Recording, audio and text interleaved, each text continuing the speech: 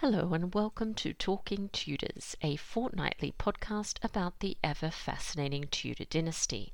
My name is Natalie Gruniger and I'll be your host and guide on this journey through 16th century England.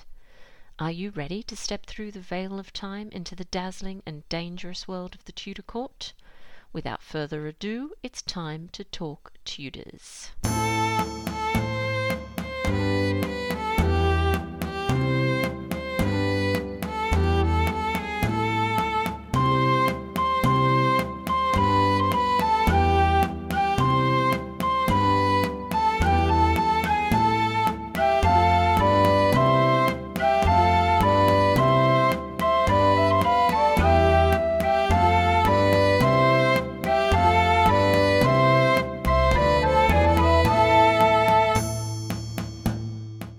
Hello everyone, welcome back to Talking Tudors episode 150. I'm your host, Natalie Gruniger, and I'm so happy that you could join me. Today's episode of Talking Tudors is sponsored by Royalty Now. Have you ever wondered what people from the past really looked like? What about what they would look like today as modern day people? Royalty Now creates lifelike versions of past portraits and statues, including your favourite Tudors, by combining historical sources and artistic expression. Check out the YouTube channel Royalty Now Studios, where they dive into the history of each figure and then reveal the recreations. Recent popular videos explore what Anne Boleyn really looked like, including a recreation from the famous Holbein sketch, as well as comparisons to the Most Happy Portrait medal. There is also an episode on Catherine of Aragon, with lifelike versions of Catherine created from several portraits throughout her life. You can also find Becca on Instagram at royalty_now_, where she posts a new figure every 2 weeks. I'd also like to take this opportunity to thank and acknowledge the wonderful listeners who continue to support this podcast via Podbean Patron, and extend a heartfelt thank you to everyone who's taken the time to rate and review the show. This really does make a difference. If you love the podcast and never miss an episode, perhaps you'd consider becoming a Talking Tudors patron. Just click on the Be My Patron on Podbean badge on the homepage of my website, www.onthetudortrail.com, or click on the Be a Patron button on the Podbean app. Join the Talking Tudors patron family, and in addition to receiving lots of Tudor-themed goodies, you'll be automatically entered into our patron-only monthly giveaways. March's prize is a copy of The Carnival of Ash by John Beckerleg. Thank you to Rebellion Publishing for sponsoring this wonderful prize. All patrons are also eligible to attend monthly Talking Tudors live talks, which take place on Zoom. These events are exclusive to patrons. At the end of the month, I'll be chatting to Dr. Owen Emerson about a new exhibition opening at Hever Castle entitled Becoming Anne, Connections Culture Court. Please get in touch with me if you'd like to register for this event. You can also support the podcast and share your love of Tudor history with the world by buying Talking Tudors merchandise.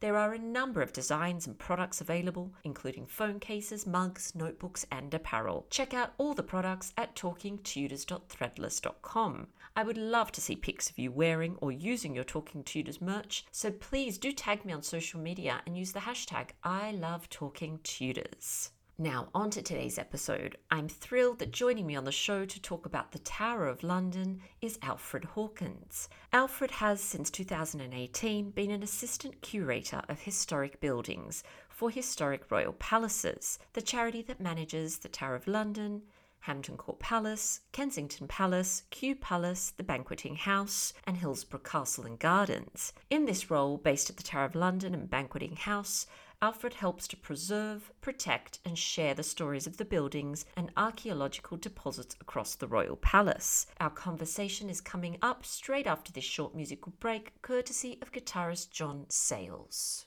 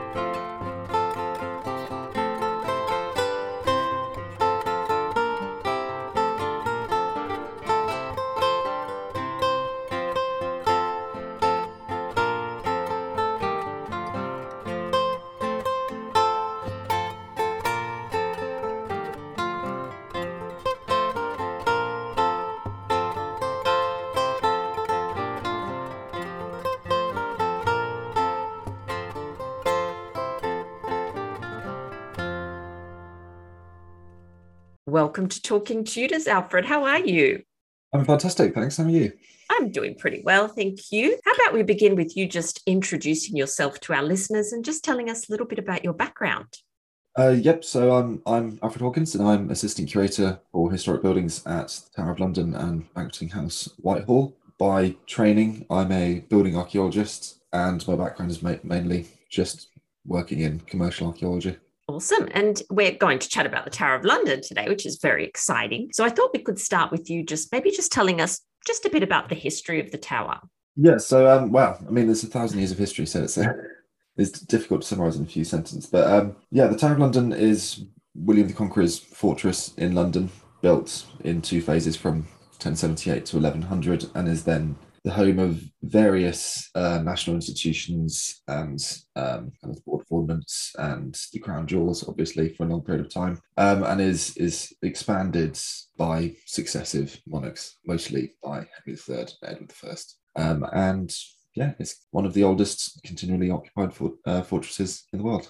It is, and I'm sure many of our listeners have heard of it at least, or perhaps even visited. And I know that throughout its history, its very long history, it's had many different functions. Can you tell us about some of these? Yeah, so I mean, the tower's basically, as a royal palace, it was fairly out of fashion by the time it was completed. It was very rarely ever used as a kind of royal palace, but it is because it was so secure. It's been a very convenient storage place for the crown jewels, a fantastic location to have a garrison if you're trying to control the city of London, and it also housed the menagerie, which is basically a zoo holding animals that would have been gifted to various monarchs, which formed the basis for the London Zoological Society. The Royal Mint, importantly, and the Board of Ordnance, and the kind of foundation of the National Archives through various record stores in different towns. Yeah, quite a variety. And obviously it stood sentinel over the city of London for so long. So what are some of the major events that have occurred there? It really depends on what you would class as major, because obviously some people would say the executions of various notable people that we're going to get into later are incredibly important, but also in terms of the kind of institutional development of England, even the movement of the Mint from Sherwin's Lane near what is now St Paul's Cathedral into the Tower is a very significant part of the monetary history of England. And the crown jewels being destroyed at the end of the English Civil War. And then even later in its history, you've got different things such as World War I regiments, mostly Coldstream Guards being trained within the moat after it was drained, before they went off to the Western Front, and even Rudolf Hess being imprisoned there in 1942. So there's almost something during every period that is, I would argue, nationally important. It depends on how interested you are in those particular events as to what you would classify as a major event. Yeah, and obviously it's seen many challenging times throughout history. Have the defences, though, ever been breached? The Tower of London has been attacked a few times. I think possibly in 1191, 1214, 1267, 1381, 1460, and partially in 1471. But in terms of the defences being breached, the kind of big one that we think of is the Peasants' Revolt in 1381, which is slightly an awkward one because they weren't so much breached as they were just let in. Yeah. Um, and obviously that wasn't a siege in the traditional sense that you would think of with siege engines and caps of armies. It was a mob of peasants who were let in, stole a load of stuff, and then executed a bishop on Tower Hill. I can't remember exactly which bishop it was, but no, it's changed hands a few times, mostly through. I mean, as and most sieges end in surrender. It's very rare that you actually have these kind of dramatic battles where the defences are breached, at least in England, because our history is characterised by long periods of relative peace, punctuated with incredibly bloody periods. But because of the tower's location, it's never really it's never had any kind of major breach that we would recognise. Now, of course, this podcast is talking Tudor, so we do focus on the Tudor period. So let's kind of look at this period for a moment. Can you tell us a little bit about what the Tower complex was actually like during the 16th century? I know there's been obviously some changes after that. Yes. So after the Tudor period is probably the Tower of London at its kind of zenith as an institutional home. So it's still acting as a royal palace. And if any kind of listeners want to this image of the tower, the best thing to Google would be the Hayward and Gascoigne plan of 1597, which is kind of the oldest cartographic source we have of the Tower of London, and is incredibly detailed. And we know there are a few things which don't quite match up with the archaeological record that shows what the tower is used for. So going from the centre outwards, you obviously have the White Tower, and then to the south you have the Queen's apartments, the Great Hall, and the King's apartments. And then in the what we would now call the Inner Ward is the Chapel of St Peter ad Vincula, various storehouses for the Board of Ordnance, and kind of mostly residential accommodation. And then in the Outer Ward is, which was built by Edward I, is the Royal Mint, and again storehouses and all of that kind of stuff. So it's basically fulfilling all of its functions at the same time during the 16th century. It's not quite declined as a royal palace to the point where it's used, because obviously Anne Boleyn, and we stayed there before Anne's coronation, and it receives massive overhaul in 1532 under James Needham to be kind of ready for that process. But it's also still seen as a convenient storehouse more than anything. And you mentioned a few buildings there that I'd love to chat to you about. So one of them was, of course, the Queen's apartments, which, as you said, is where Anne stayed prior to her coronation. And then tragically, it's where she stayed during her imprisonment as well. So what do we know about this? Doesn't exist, sadly. I when I visit, I kind of stand there just wishing that I could see it, but it's not there anymore. What do we know of this building? Yeah, it's very disappointing that kind of whole complex of buildings are lost, because, as I've said, the White Tower isn't really used as a royal palace, but the what we now call the St. Lawn was. And the loss of the Great Medieval Hall and all of those apartments is deeply disappointing, particularly as almost all of the archaeology in that area has also been destroyed by kind of subsequent buildings, mostly for the main guard, which was a garrison building. But no, so the Queen's apartments were. We've got a few descriptions, been mostly from that 1532 scheme of works and Hayward plan. So it's probably a timber framed building with brick nogging, which is, for anybody who doesn't know random architectural terms, is where brick is kind of inlaid in between the frame so that you can still see timber frame, which is very kind of typical Tudor aesthetic. But yeah, as far as the inside goes, I certainly haven't seen any definitive descriptions of the interiors of the Queen's house, of the Queen's apartments rather. But if you would like to see what the Great Hall looked like, which was obviously where Anne Boleyn was at her trial, the closest survival to that is the Great Hall of Winchester, which is an absolutely fantastic building. But no, so I mean that's largely all we know. I mean, we can speculate what they would look like inside, because it's a Tudor building of incredibly high status, so it's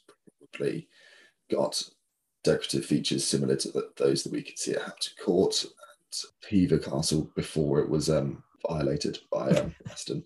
So yeah, it's an interesting one, and that plan kind of is really one of the only things that we have that allow you to kind of visualize the tower as a royal palace, which is incredibly useful. But no, it's a massive shame that they're not there anymore. I know. Oh gosh, what I'd give to just have a little look at that. And you're right, I've been to the Great Hall you mentioned, and that's amazing to stand there and even just when you speak and the echoing, and you can just picture what must have been happening, in the one at the Tower during their trial, must have been absolutely incredible. So, of course, Anne is one of the most famous prisoners of the Tower. Tell us about some of the other kind of prominent prisoners. Well, it again depends what you think in prominent. Usually, the kind of the core list is St. John Fisher, St. Thomas More, Anne Boleyn, Catherine Howard, Jane Grey, Dudley, and Elizabeth I.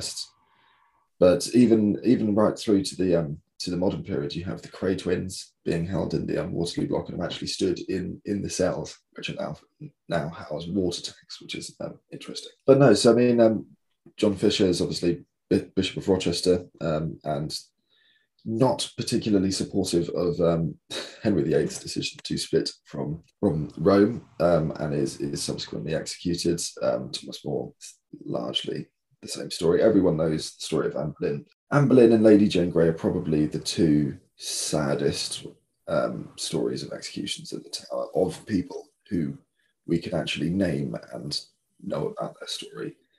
Anne Boleyn, obviously, because it is the site of her crowning achievement, literally, and probably the happiest point in her life, and also the saddest point in her life. And Lady Jane Grey, obviously, because she was caught up in things to an extent, and if you believe some of the accounts, witnessed her husband being pulled past her apartment in a cart after being executed. So yeah, there are lots of people, but it's not in terms of kind of the social history of England and the Tower's importance. I think we do sometimes focus too much on those kind of big ticket names, because the Tower is also an incredibly important prison throughout the medieval period for Jewish people, which my colleague Rory has just published on for free a huge database of I think it's over 200 individual kind of accounts of different Jewish people who are imprisoned at the Tower and why they were imprisoned there. So it's always used as a prison because it's incredibly secure, but sometimes I think it's worth stepping back from the great, the good, the traitorous, and the victims, and seeing how the Tower is used as a kind of a more large scale prison, which has a slightly larger impact on kind of the social fabric of Britain. Yeah. So in terms of its function as a prison, when did that begin? So was it operating as the palace and the prison kind of side by side at the same time?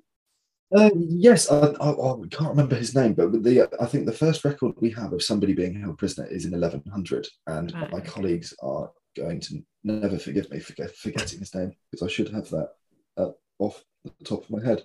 So that's largely when we know the town was completed, because there are no records saying the tower is not finished.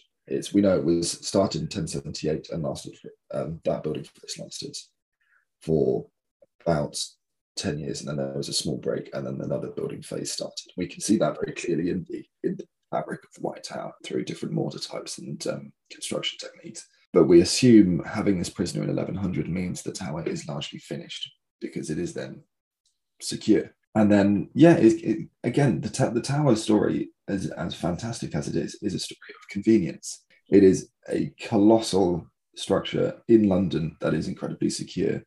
And so if you have some people who you don't really like or don't want them to be roaming around free, you can keep them there. And it's also important to mention that it's not a prison for the great and the good. This isn't a prison in the same way as you think of a normal prison in the medieval period.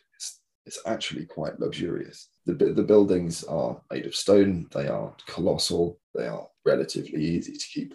There's lots of documents of different prisoners bringing in servants and books, and Walter Raleigh having a garden where he would make his incredibly poisonous concoctions as kind of health drinks and medicine, various other things. But it has operated as a prison alongside being and all of the other different things that it has, because it is convenient to do so. Yeah, so fascinating. And in terms of the executions, obviously some people we know were executed within the Tower complex, then lots of other people on Tower Hill. Do we have any kind of numbers for those executions roughly in its history?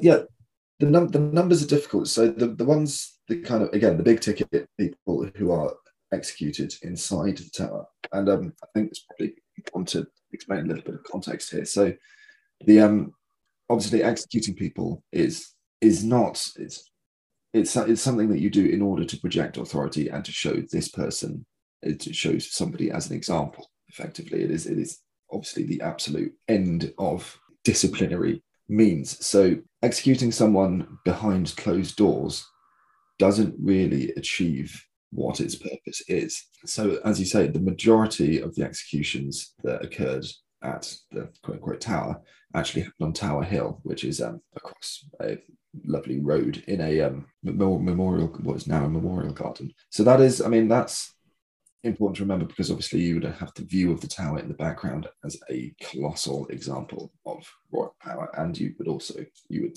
see these people executed, and it would be the day out, the thing.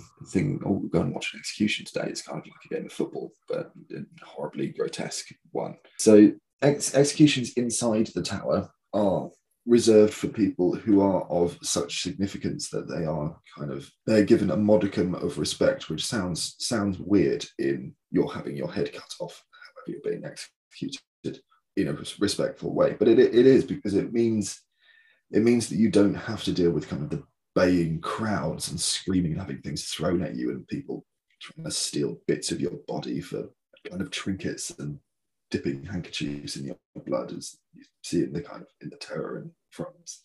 So in terms of the actual people, you've got William Hastings, who is the first Hastings, the Duke of Gloucester, Queen Anne Boleyn, Margaret, Countess of Salisbury, Queen Catherine Howard, Jane Boleyn, Lady Jane Grey, Lord Dudley, and Robert Devereux, I think, off the top of my head, are the kind of big people who are executed inside the tower. And we have got a memorial in what we call the execution site at the tower, which is a glass sculpture, which I will reserve judgment on. Obviously, within a medieval fortress doesn't quite work. But that isn't actually located where the execution site would have been. It's more likely, and show that the execution site was actually towards the north of the White Tower, outside the main entrance for Waterloo Block, which is where the crown jewels are held. The problem with that is that area is called the parade ground because it is a parade ground. So we often have various regiments visiting, and still have lots of different ceremonies of state that occur. So that space is needed for people to march across. And if you plonk a great big memorial in the middle of it, that wouldn't be particularly useful. So after all of those great and good, we also have a number of German prisoners of war who are executed in the 20th century, which is something that quite a few people forget, is the tower doesn't cease to be a place of execution. At the start of the 17th century, it actually carries on throughout. So in terms of numbers, I wouldn't be surprised if there were more than we know about, because obviously military executions would just occur, and they're not always incredibly well documented, particularly in the distant past. But I would be surprised if it's more than 30 or 40 honest, because it's if you're going to execute someone, unless they are incredibly significant and you want to give them that modicum of respect, it doesn't make any sense to do so behind closed doors. And I imagine that our listeners, when they think about the tower, apart from thinking obviously about executions and that kind of thing, immediately also think of the wonderful beef feeders that are there and probably have taken a photo with them as well, and the ravens, of course. So I want to talk about these two aspects of the tower. So maybe let's start with the warders or the beef feeders. When were they introduced to the tower? Well, that is a subject of some controversy. It depends. The date largely depends on which yeoman warder you ask, because there are lots of records of different bodies of men guarding the tower before the formal 1485 founding of the yeoman warders. So, but yeah, so the general answer is that the yeoman warders were originally part of the yeoman of the guard, which is the monarch's personal bodyguard, and then in 1485 this body is kind of split in order to provide a small garrison to protect the tower while maintaining that personal bodyguard. So these yeoman warders are granted the right to wear their lovely red uniform, which I am told that is incredibly uncomfortable. So that's the date, 1485, that we usually go for, although it will. Don't hang me for that, because it will change depending on who you ask. But the yeoman warders are interesting. So originally, obviously, it was a bodyguard team in order to defend the tower, and then they kind of become the jailers of the fortress. And there are lots of different records of prisoners being lodged with yeomen, which sounds incredibly weird, but it makes a lot of sense, because the tower is a very large space, and if you're trying to keep somebody in one place, and you have a body of men who are there to protect the tower. That would make complete sense, but it moved from being that kind of bodyguard to being a position that was bought. So you would buy a position, and that kind of carried on as a more of a status symbol than anything else until the Duke of Wellington became constable in 1826.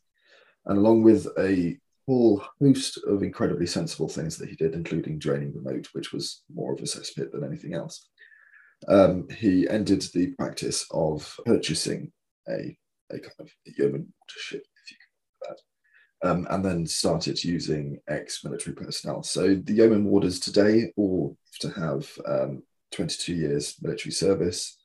They all have to have reached the rank of warrant officer, and they all have to have the long service and good conduct medals. And they're also all, I believe, all sworn in as part of the yeoman guard as well. So they are technically part of both bodies. But in terms of day to day, they are members of the security team, and they open up and lock up. But obviously, their most iconic job is to give their tours, which are more or less funny depending on which yeoman you have, because some of them love dad jokes and some of them are. Yeah, no, I mean it's definitely an experience, and I would recommend going on those tours and bothering them for selfies, because they may complain, but they do actually love it. No, they're a lot of fun. I enjoyed the one I went on. It was, very boisterous man I had that time, but it was fun. That sounds familiar. Yeah, that sounds familiar. And what about the Ravens? What's the story with the Ravens? Yeah, the Ravens are an interesting one as well. So first of all, seeing as lots of people listen to your podcast, actually, I would like to express a plea to all listeners. Please stop stroking the ravens, because they are scavenger birds. And the amount of times I've seen people allow small children to pet a very large bird and is then subsequently bitten or swiped or something like that. And it's just, please stop doing that. But yes, that's a small tangent. But so the ravens, the big myth is the kingdom and the Tower of London I think it's the Tower of London will crumble into dust and the monarchy will fall if the 6 resident ravens ever leave the fortress. And obviously we don't believe in anything as ridiculous and suspicious as that, so we have 2 or 3 spares just in case. But it's the myth is that it was Charles II who was the first kind of monarch to insist that the ravens be kept at the tower. And a funny story is this was given against the explicit wishes of the King's astronomer John Flamsteed, who had made the Flamsteed Tower, which is the only circular turret on the White Tower, the one with the incredibly long staircase that you will enjoy if you visit the White Tower, had made a kind of observation base at the top of that tower, and the ravens notoriously fiddled with his equipment and defecated on various other things. So he fairly swiftly moved over to Greenwich, where the Royal Observatory was built. But it's possible that the ravens played some small part in making it. I love it. Thank you for that. And you mentioned earlier the moat, and I recently, scrolling through Twitter, saw a video of you talking about some things that were going on in the moat. And I think you've been working with some mudlarkers and sifting through the soil. So what have you found? Any treasures? Oh, yes. Well, again, a small caveat is the Tower of London is a scheduled monument, and there are various other scheduled monuments in the country. So if you would like to metal detect anywhere, please check what site you're doing it on. And if you don't have explicit permission to do it, just don't, because you can be fined quite a lot or go to prison for breaking the law for doing it. So yes, so the work we've been doing in the moat is part of the construction phase for Superbloom, which is this kind of large scale transformation of the moat into a green space, which has been described as fireworks of changing flowers over the years. So we're making various changes, including adding ductwork, kind of mains, electrics, irrigation, all that kind of thing, alongside bringing in, I think we're at 3,000 square meters of soil at the moment, to change the topography of the moat. And then on top of that, a massive path system so that you can actually walk around it, which will be fantastic. But obviously, with that huge project being done for the Queen's Jubilee, we have to keep in mind that the tower is a scheduled monument, it's a World Heritage Site, a lot of the buildings are individually listed, and its archaeological potential is absolutely vast. It is one of the most archaeologically important sites in the City of London. And the moat is kind of one of the more important areas because when it was a moat for 700 years, it was a very convenient dump. So people both inside the fortress and outside would just throw things in it, which means that it's full of wonderful little items that you don't necessarily find elsewhere. So because of that kind of sensitivity and because of the timescale that we had, I thought it'd be a great idea to get the Thames Mudlark Society in. And I worked with a fantastic guy called Stuart Wyatt, who is the kind of finds liaison officer at Museum of London. So he's got very good connections with the Mudlarks, and whenever they find anything important, he will accession it onto the Portable Antiquities scheme. Or he spoke with the Mudlarks, and they're all very excited. They came in and sifting through our spoil, and I think they came for 3 days, although we might have them in again soon, depending on we're doing. But in terms of the actual finds they made, it's absolutely remarkable. There's everything that you could possibly think of. And kind of going back to what I was saying about the kind of institutional use of the tower, we found coins that were the Elizabethan period, which were almost and the 17th century, which almost certainly minted at the tower. There are cannonballs, which, if you're slightly more fanciful of them, might have been fired at the tower, although it's likely that they've just come from demolished buildings within the town as part of the process of filling up the moat. A beautiful 15th century French jeton, which is a kind of a counter, although it looks like one, which is incredibly well preserved. A Tudor buckle from a dagger belt. I think it's actually 2 Tudor buckles now. Yeah, I mean, I'm just going off a tangent, but it's No, all good. Anything that you can think of that has happened at the tower, we have some small record of that in the moat. So there are animal bones from the menagerie, coins from Tower of London Mint, cannonballs from Ordnance. Yeah, it's absolutely fantastic. And I think it's just under 200 artifacts that we have managed to save now. So it's a very, very valuable experience. And I'm hoping to write a blog the kind of varied list of things that we found. So that will be on the HRP website at some point in the future. Yeah, that sounds really good. And of course, Alfred, I cannot let you go without asking about another aspect of the tower's reputation, and that is, of course, its haunted reputation, reputed to be one of the most haunted places in England, in the world. Have you ever had any kind of eerie experiences there? As a great disappointment to your listeners, the short answer to that is no. Boo. I know that I have to remember that I'm an archaeologist at heart, and I know very few archaeologists who believe in ghosts because a lot of their job is digging up graveyards. So yes, the ghosts are an interesting aspect of the tower. Obviously, a lot of people, for better or worse, have interesting connections to various stories of the tower, which are not right or wrong or and differ according to people. So sometimes, obviously, you can be incredibly emotional when you're at the tower, and then you might see somebody who is actually living in one of the buildings just dart past their window, and you're like, oh my God, that's good. And just because I haven't experienced it doesn't mean that nobody else has. There are some very fantastic stories. Actually, my colleague, Dr. Holden Gregory, wrote a fantastic kind of piece for Inside Story members kind of magazine about, I think it was mostly about the kind of 18th and 19th century kind of romantic ghost stories. And my favorite one of those that he told me about was the ghost of the polar bear, that if you see the polar bear, you die. Oh, gosh. As this kind of myth of tower ghosts. And there's also obviously Anne Boleyn and various other individuals. The thing I think about in terms of ghosts is, if you were a ghost, why on earth would you loiter around the place where you had your head cut off? It seems very boring. And if I were a ghost, I would like to think that I just stroll around looking at stuff, because I suppose all we have is time. And you can't go on that many Yeoman Warder tours. So no, I've never had any kind of spiritual. Well, that's a lie. I've had emotional moments at the tower because it is an emotional place and it is fantastic, and the density of history there is absolutely maddening, particularly when it's your job to know about things. No one could know the history of the entire fortress, but other people have, and some of them are more or less fanciful than others. Trying to Well, cover all my bases there's here. still time. There's still time. Something could occur. You never know. This could spark Something something. could. I mean, I've had. Let me know.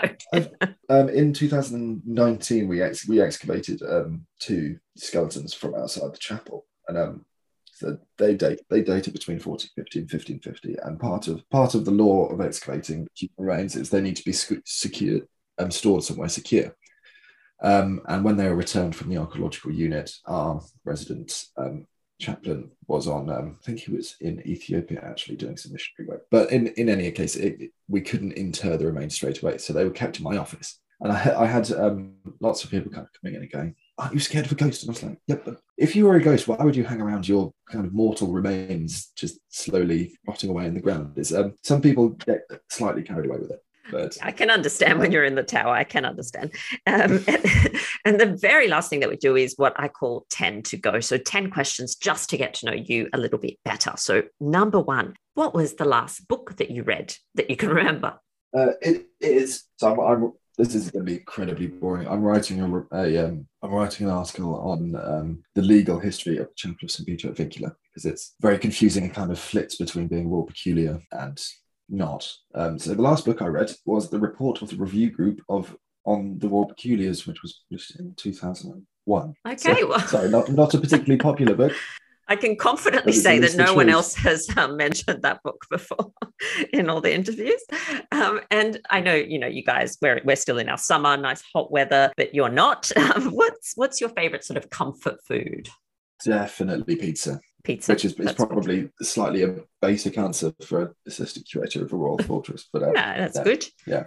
That's good. And do you remember what was one of your favorite childhood toys? Oh, how embarrassing do I want this to be? Be honest. Well, I had a very strange obsession. Have you ever heard of the biker mice from Mars? No, I haven't. It's so I was born in 1994, so it was a very, very strange kind of 90s cartoon of these biker mice who are the size of humans and ride around on motorbikes, kind of fighting this fish guy who is kind of, I think the kind of general gist is he's stolen all of the resources from Mars and is trying to do the same on Earth, and these biker mice attempt to stop that. And I think it's actually been revamped recently. But I had lots of little plastic motorbikes and mice. Cute. I can't believe I've just said that. We'll all have to Google that now just to see these huge motorbike mice. I love it. I wasn't expecting that. I should have thought of a lie. Good, I like that. So what's a new skill that you would like to learn? Professionally or personally? Am I allowed two answers? Yeah, that's fine. I would quite like to get better at, so petrology is the identification of different stone types and where they came from. And we do a lot of petrological work at the tower. And it would be nice if I was slightly better at that. It is, unfortunately, an incredibly niche subject. But personally, I would like to be better at drawing. I think I'm a building recorder by training, so I can do very good survey drawings, but I'm not particularly creative. So it would be nice to get better at that. Fantastic. All right. And what is a favorite holiday destination? I'm quite boring, I think. No, you're not. You like those mice, the motorbike mice. Oh, God, I'm never going to live that down. If I just hide in my room for the next month, hope that no one at the town listens to this. No, I quite like the English countryside and walking up Iron Age hill forts. So I also really don't like being very warm. So I can't say, I'd love to go to Greece or Spain or something, because I would literally melt. So yeah, kind of long walks in the countryside, getting very wet when it decides to pour down with rain is probably an ideal getaway. That sounds lovely to me. And what about the last film or even film or series that you watched? I think that's probably got to be the latest season or series rather of The Witcher on Netflix. Not as good as the books, but everyone loves Henry Cavill. So, yes, yeah. I know. I love Henry Cavill too, but I actually didn't get into that one. I watched like one or two episodes and I was like, no, sorry, Henry. No, it's a weird one. I think it's a bit weird. Because it's a very popular game And Right. Yeah. then there are fans of Henry Cavill, and then there are fans of the book. I think that they're trying to please too many different groups Yes. who have wildly different expectations, and they're kind of not succeeding in any of them. Yeah. All right. Favorite genre of music? Probably just rock, I would imagine. But I kind of grew up with kind of 80s rock. So What do you do to relax and unwind after a long day at work? people relax. I don't know. Not me that much, but I've heard they do. I try to go to the gym Yeah. fairly regularly. Just mostly that, and kind of I love visit. Again, I work at a heritage site, and my favorite thing to do is go and visit other random heritage sites. So it sometimes feels like work, but it's quite relaxing, and I'm always up for going and visiting a cathedral. So. And what is a mystery, historical or otherwise, I guess, that you would love to know the answer to? There are lots of questions about the tower that I would want to know, just because it would make my life easier. I can't think of any. Well, actually, yes, I can. It would be where on earth the first chapel of St. Peter ad Vincula was, because it's the building I've done the most work on at the tower, and we know there was probably a chapel there in the 9th century, and then it was demolished, rebuilt until we get to the Tudor building that we have at the tower today. But I would love to know where that chapel was and what form it was, because then it would just complete the story for me. So again, relatively niche. Okay, great. And lucky last, what is something that you're looking forward to in the next, say, 12 months? Probably the opening of Superbloom, because we're currently at a stage where it looks. I mean, we're starting to build features of it, and it will look beautiful, but it does have an essence of the Somme about it at the moment, with mounds of dirt. It would be nice to see that project completed and to get people into the moat, because that's the only place where you can kind of actually experience how big it is and how colossal the walls of the tower actually are. And it's a massive green space in London that we don't use, so having extra flowers there will be great for pollinators and various other things. So yeah, that's the kind of the big things to look forward to next year. Fantastic. I remember seeing some pictures of the moat during World War II when it was like a victory garden. That was really cool, actually. So yeah. Yeah, no, it's good. It has got a fantastic history, and there was a Silver Jubilee image of it having lots of tulips in there, which was nice.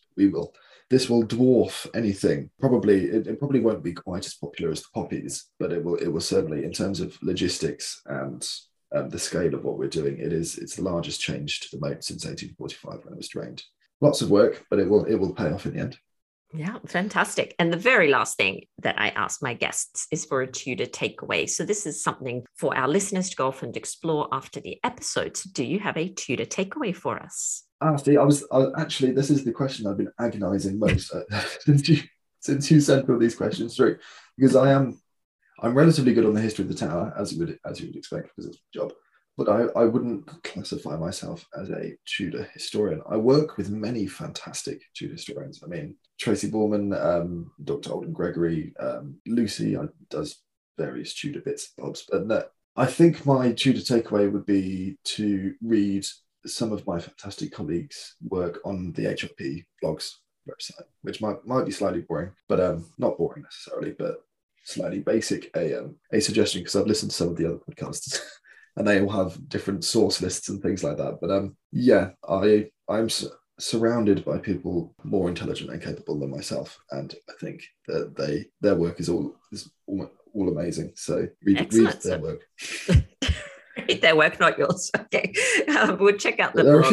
a few of my blogs on there, but they Oh, good. Yeah, no, that's good. I'll put the link to the blog, and actually, when you get around to doing your article on the finds from the moat, let me know, and I can pop that on as well. Pop that link. That'd be really cool. More than happy to.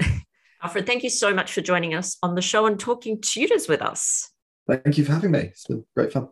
Well, that brings us to the end of this episode of Talking Tudors. Thank you so much for joining us. I absolutely love to hear from listeners, so if you have any comments or suggestions, or just want to say hi, please get in touch with me via my website, www.onthetudortrail.com, where you'll also find show notes for today's episode. If you've enjoyed the show, please share the podcast with friends and family, and don't forget to subscribe, rate, and review. I also invite you to join our Talking Tudors podcast group group on Facebook, where you can interact with other Tudor history lovers and hear all the behind-the-scenes news. You'll also find me on Twitter. My handle is On the Tudor Trail, and on Instagram as The Most Happy 78. It's time now for us to re-enter the modern world. As always, I look forward to talking Tudors with you again very soon.